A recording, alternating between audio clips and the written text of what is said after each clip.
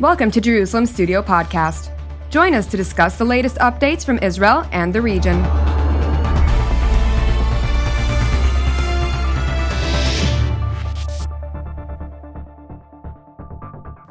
Shalom and welcome to Jerusalem Studio. Two relatively new weapon systems have captured the public's imagination since the beginning of the century: armed unmanned aerial vehicles or drones and the missiles intended to intercept them. Because the drones are playing such a prominent role in the Ukraine war, especially with Russia assisted by Iran in this dimension, Ukraine has asked for Israel's agreement to supply it with counter-drone systems. Israel is reluctant to do so for both strategic and technological reasons. Do the Ukrainians really need Israel in this regard, or are they just looking for symbolic rather than substantial help? Joining us from Central Israel to discuss this matter is Brigadier General in Reserve Doron Gavish, who is a former Air Defense Chief at the Israeli Air Force. Thank you for joining us, General. Thank you. Also joining us from Israel's north is a retired Brigadier General, Relik Shafir, who is a former Israeli Air Force commander of the Tel Nof Air Force Base. Thank you for joining us as well, General. Hello. And with me in the studio, of course, as usual, TV7 editor-at-large, host of Watchmen Talk, Powers in Play, and so much more, Mr. Amir Oren. Amir, give us a broader understanding of this complex issue that is obviously capturing the headlines all over the world these days. So the Russia-Ukraine war has been going on for 8 months now. And every few weeks, there's a new star, quote unquote, in the world press. It used to be the Turkish drones operated by the Ukrainians against the Russians. And more recently, before the very latest news about the Russian charge that the Ukrainians are going to use a so-called dirty radiological bomb on their own territory in order to incriminate the Russians, which was denied, of course. We have the issue of Iranian supplied drones, plus the assistance in order to employ them in the service of the Russians against the Ukrainians, and Ukraine's open request to Israel, announced by Kiev and by the Ukrainian ambassador to Tel Aviv, to the effect that Israel has many air defense systems. He enumerated them all, and Israel can and should supply the Ukraine with those systems.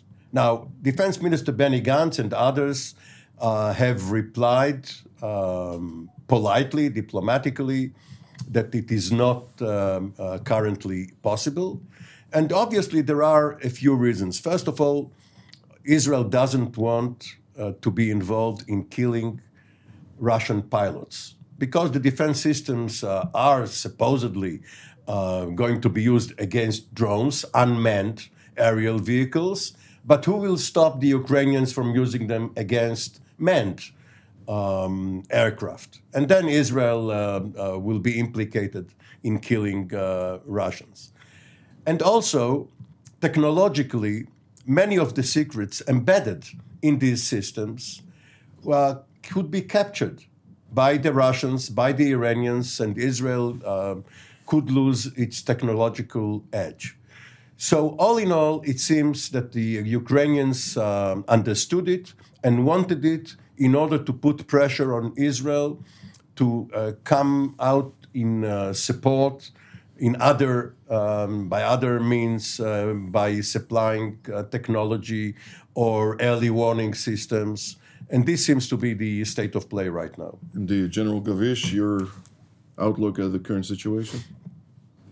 Well, first of all, I'd like to say that I completely agree with what was said by Amir. I would also add to it that, an Israeli system into this arena, it's not something that you plug and play with. And it's right not only for the Israeli system, also for other Western systems. You have to remember the Ukraine military is based on, usually most of the weapons are East weapon, Russians weapon, and so on. So in order to bring in a completely new system with the completely new capabilities, it would take for months. to train them, to teach them the doctrines, the way of working, and so on. So even from an pure operational point of view, I think that it's very challenging to bring in. And as Amir said, there are also other considerations. We also have to mention that it's not that the Ukrainians are without defense systems. They still have air defense systems, I would say, for the three main layers. They have a lot of Stingers plus minus, which is a manpad system. They have some of guns, and they also showed some capabilities against those drones. They have the SA-6, 11, 15 for the mid-size, and they have the SA-300. So they do have some systems, as we said, most of them Eastern ones. And they showed some capabilities, and I'm sure that later we would discuss about the drone threat specifically, but this is what I would add for the beginning. General Shafir? The most severe problem is the political problem. The Iron Dome is capable of shooting down these kind of drones and have shown their capabilities.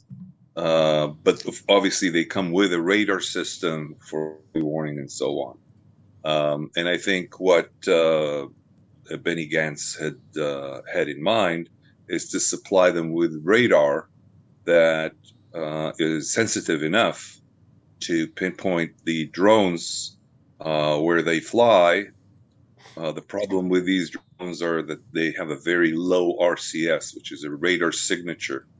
That means that in order to see them, you also see a lot of clutter, birds, etc. But with the type of early warning system that we can give them, this would be solved. But shooting down the drones still remains a problem. And I think rightly, the idea that we would shoot down Russians with anti-aircraft missiles, where we are in a state of a neutrality while we fly in Lebanon, is so dangerous that no Israeli leader will make that decision. So it's understood why the Ukrainians are putting pressure, but this is something that Israel cannot condone to. So I think, as far as that is concerned, Ukraine can put a lot of pressure, but I don't think we should give in to that pressure. Nevertheless, as General Gavish mentioned, the Ukrainians do have certain systems, and if this early warning system provides capacity to identify the trajectory of such a drone, Mr. Olin, it seems like the Ukrainians would have it pretty much handed to them, as they will be able to utilize shoulder carried propelled grenades or whatever, the stingers that they're using right now. Well, it brings to mind the war of the cities between Iran and Iraq in the latter part of the Iran-Iraq war in the 1980s, with one distinction, that there is only one city here, only one party. The Ukrainians are absorbing the attacks, the barrages, and they are not responding against Russian territory. Now, during that war of the cities, the two sides, the Iranians and the Iraqis, have perfected the art of firing ground-to-ground, surface-to-surface missiles. And later, Israel in 1991 was getting the brunt of the Iraqi missiles. And this is to say that the art of operating swarms of drones, not only single drones or a couple of them or a flight, by swarms, which theoretically has been analyzed for many years now, but has not been tried on the battlefield. It is best for the West, including Israel, that it is not practiced on the Ukrainian battlefield, because other adversaries of Iran and its proxies are going to get it later on. So if you look at it from an operational point of view, for Israel, it is best that the drone danger be done with quickly. But as our two generals said, the strategic context is more important. And strategically, what we see is that the war of attrition in Ukraine is not going to solve by any particular system or any particular counter system. The drones are used to terrorize civilian population centers.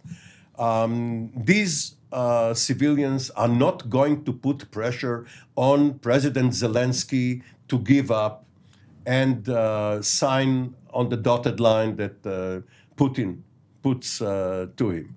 So what is the point of these attacks? Only to prolong the war.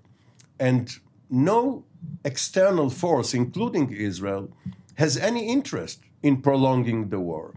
The main effort should be diplomatic. And because a few days ago, Defense Secretary Austin and his European colleagues called up Minister of Defense Shoigu at Shoigu's request, it seems that there are a few inklings that some diplomatic solution can be found. So it is premature for Israel to put itself into this fight, even if the topic at hand is the drone warfare. Which is quite significant because the line of communications between the West and Moscow at this stage is the worst it's been ever, pretty much. Historically speaking, even during the Cold War, there was still an open line of communication. But the Russians have avoided the Americans have designated, that is sanctioned, people in Putin's own entourage, including his spokesperson, Peskov, and the Minister of Foreign Affairs, Lavrov, but not Shoigu, and not the generals. Mm-hmm. So they are leaving a line of communications between the Pentagon and the Russian military establishment. Very interesting indeed. You mentioned Peskov, the spokesperson for the Kremlin, who denied using Iranian drones in the Ukrainian battlefield, echoed, of course, by his counterpart in the foreign ministry in Iran, who said that these are Western fabrications. Nevertheless, while the United States initiated sanctions against Iran over those drone systems being shipped from Iran to Russia for the purpose of utilizing them in the war in Ukraine, the Europeans somewhat lagged behind, but ultimately last weekend they brought about the implementations of a round of sanctions and subsequently in a UN Security Council meeting deliberating this matter, the French ambassador to the United Nations said the following: "It has been now solidly documented that the Russian armed forces used Iranian drones in Ukraine, notably to indiscriminately bomb civilian infrastructure.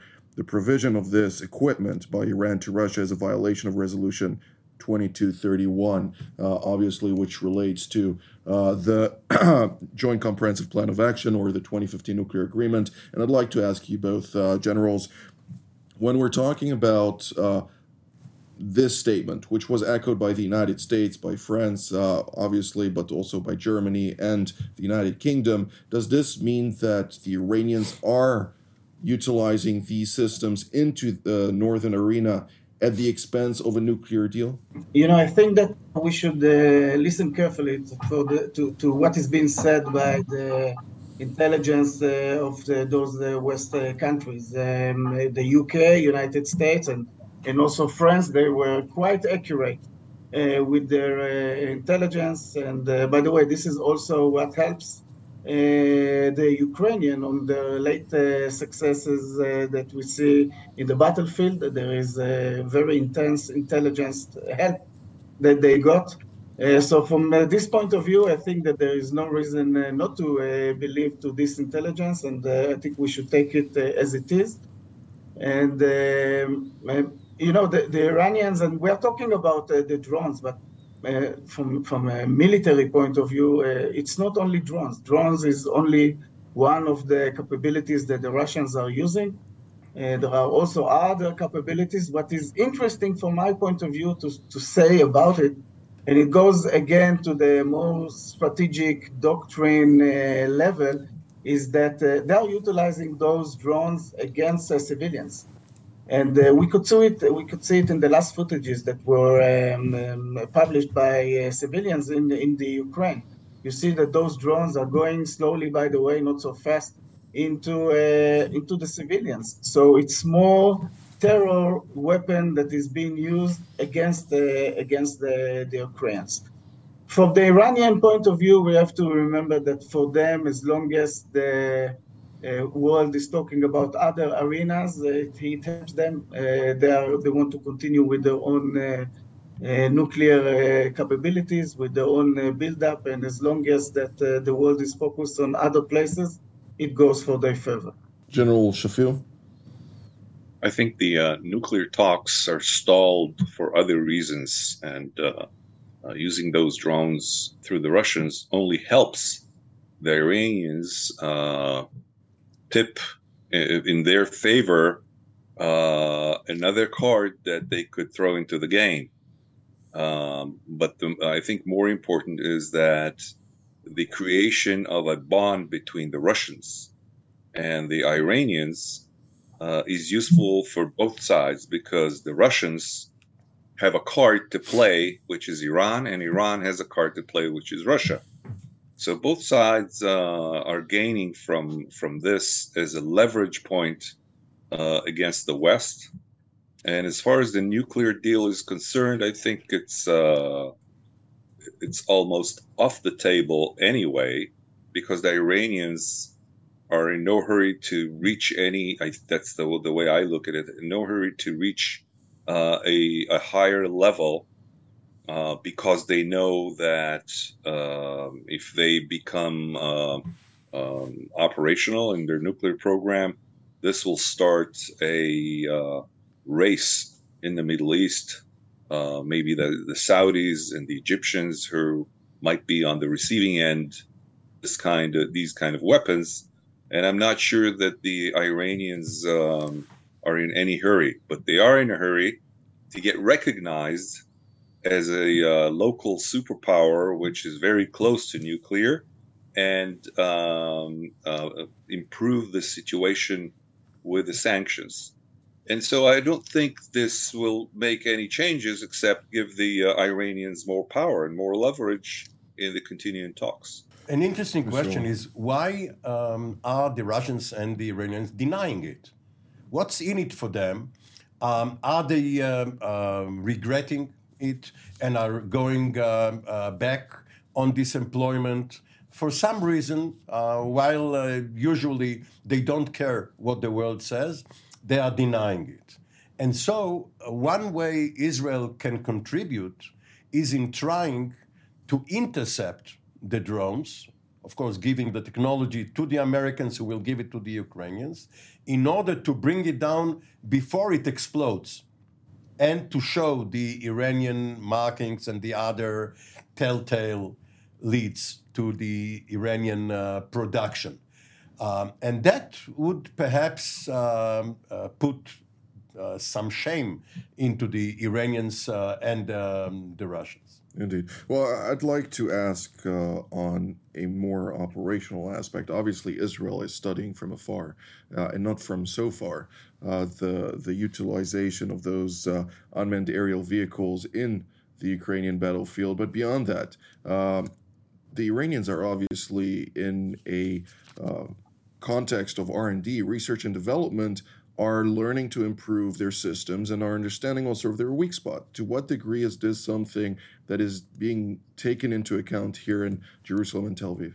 Well, it certainly is being taken into account. And we all remember that the Iranians have reverse engineered an American unmanned aerial vehicle, which came down in the Persian Gulf or in Iran itself.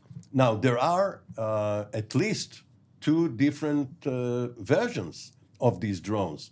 There are the armed drones where missiles are being launched from, and they are, of course, intended for multiple uses. They go back to their launcher or the unit which launched them. And there are these kamikaze drones, which are for one time, they explode, and they are like a bomb, but rather than being launched or dropped from a plane, they are the bomb is the plane. So yes, Israel obviously is analyzing the level of proficiency that the Iranian defense industry is using regarding not only the drones, but other missiles and unmanned vehicles, maritime and ground and other sorts of R&D efforts. Indeed. General Gavish, I'd like to hear also your perspective on this, but also to what degree can we see a similarity, if you will, between the Ukrainian front and the Yemeni front, where we saw just this past weekend yet another drone attack, if you will, which was supposedly intercepted by the Saudis when the Iranian proxy, the Houthi tribe, attempted to strike the Al-Daba port of Saudi. Well, yes, of course, Israel is looking at it, but we also have to remember that for Israel, it's not a new threat. We already intercepted drones lately in the northern arena, coming from the Hezbollah. In the last year or two, we intercepted drones, Iranian drones, that were shot toward Israel from Syria, and also Israeli airplanes intercepted the drones far away from Israel that were shot from the east toward Israel. So it's not that we are looking at this threat as a new one. This is something that the intelligence is there for it. The Israeli Air Force capabilities, either the fixed wings, airplanes that intercepted drones, helicopters that intercepted drones, and of course the air defense that intercepted those. So it's a multi-layer defense that is being implemented here in Israel, and one of the threats that he is dealing with are those drones that we are talking. It's a combination of intelligence, doctrine, operational capabilities, training, weapon systems, and when you look at all those together, this is what means the way of defending and working against those drones. And this is something that is happening. We are looking at what is happening in the Ukraine, but we also have it in our own arena. I would also add that, we have to take in proportion those drones that we see, the Shab 136 and others. And this is not, very, I would say, threatening threat. And we have to look at it in proportion. It's not so big. It carries up to 30, 40 kilos of explosives, which can do not a big damage as you could imagine. Of course, this is, again, one of the threats that we have to look at it, mainly if they come with the swarms. So we have to take it into proportion. This is something that Israel already dealt with. Of course, we are looking into this arena. And by the way, there are also similarities between this world of swarms coming from the swarms of drones to salvos of rockets. We saw salvos and rockets coming from Gaza toward Israel. This is the same idea that the enemy is trying to saturate the defense, and this is something that you have to deal with. Even though those drones are the same cost as statistical missiles as opposed to precision-guided munitions, which are substantively more expensive. General Shafir? We have to go back a couple of years into the Nagorno-Karabakh area where the Azerbaijanis had been using Turkish drones that are well known and have had great success in the different types of these drones, as the Armenians were unaware of this new capability, and the results were in favor of the Azeris, if you can call it that. So in this Ukrainian arena, we're seeing the same type of weapon systems. Remember that there are some things we're not going into, such as the electronic warfare. Indeed. Jamming of the GPS, jamming the command system of the controlled vehicles, even taking away the video that comes out of these drones. And there are many things that are what we call under the table that take place and can neutralize these kind of weapons. If I may, General Shafir, actually, the point that you raise is very important. This is something that I'd like to ask you. We don't have very much time for that, so if you may do so shortly. The electronic warfare is being utilized by the Russians in Syria and utilized against Israel, against Israeli UAVs over Syrian skies to try and avoid as much as possible reconnaissance.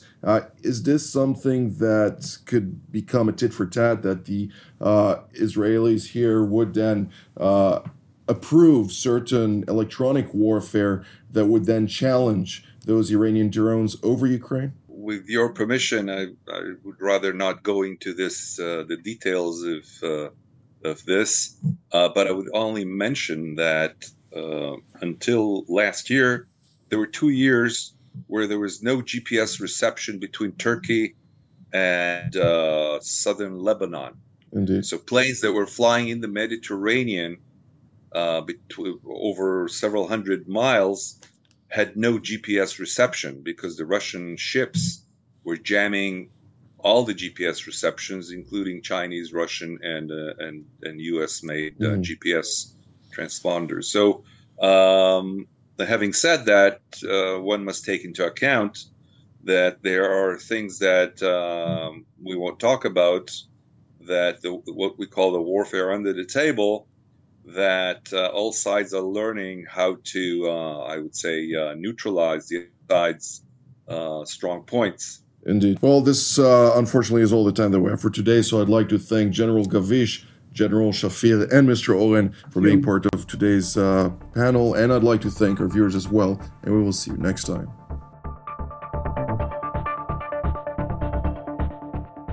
Thank you for joining us in another Jerusalem Studio podcast. For more content on Israel and its region, we invite you to visit our website at tv7israelnews.com and follow us on social media.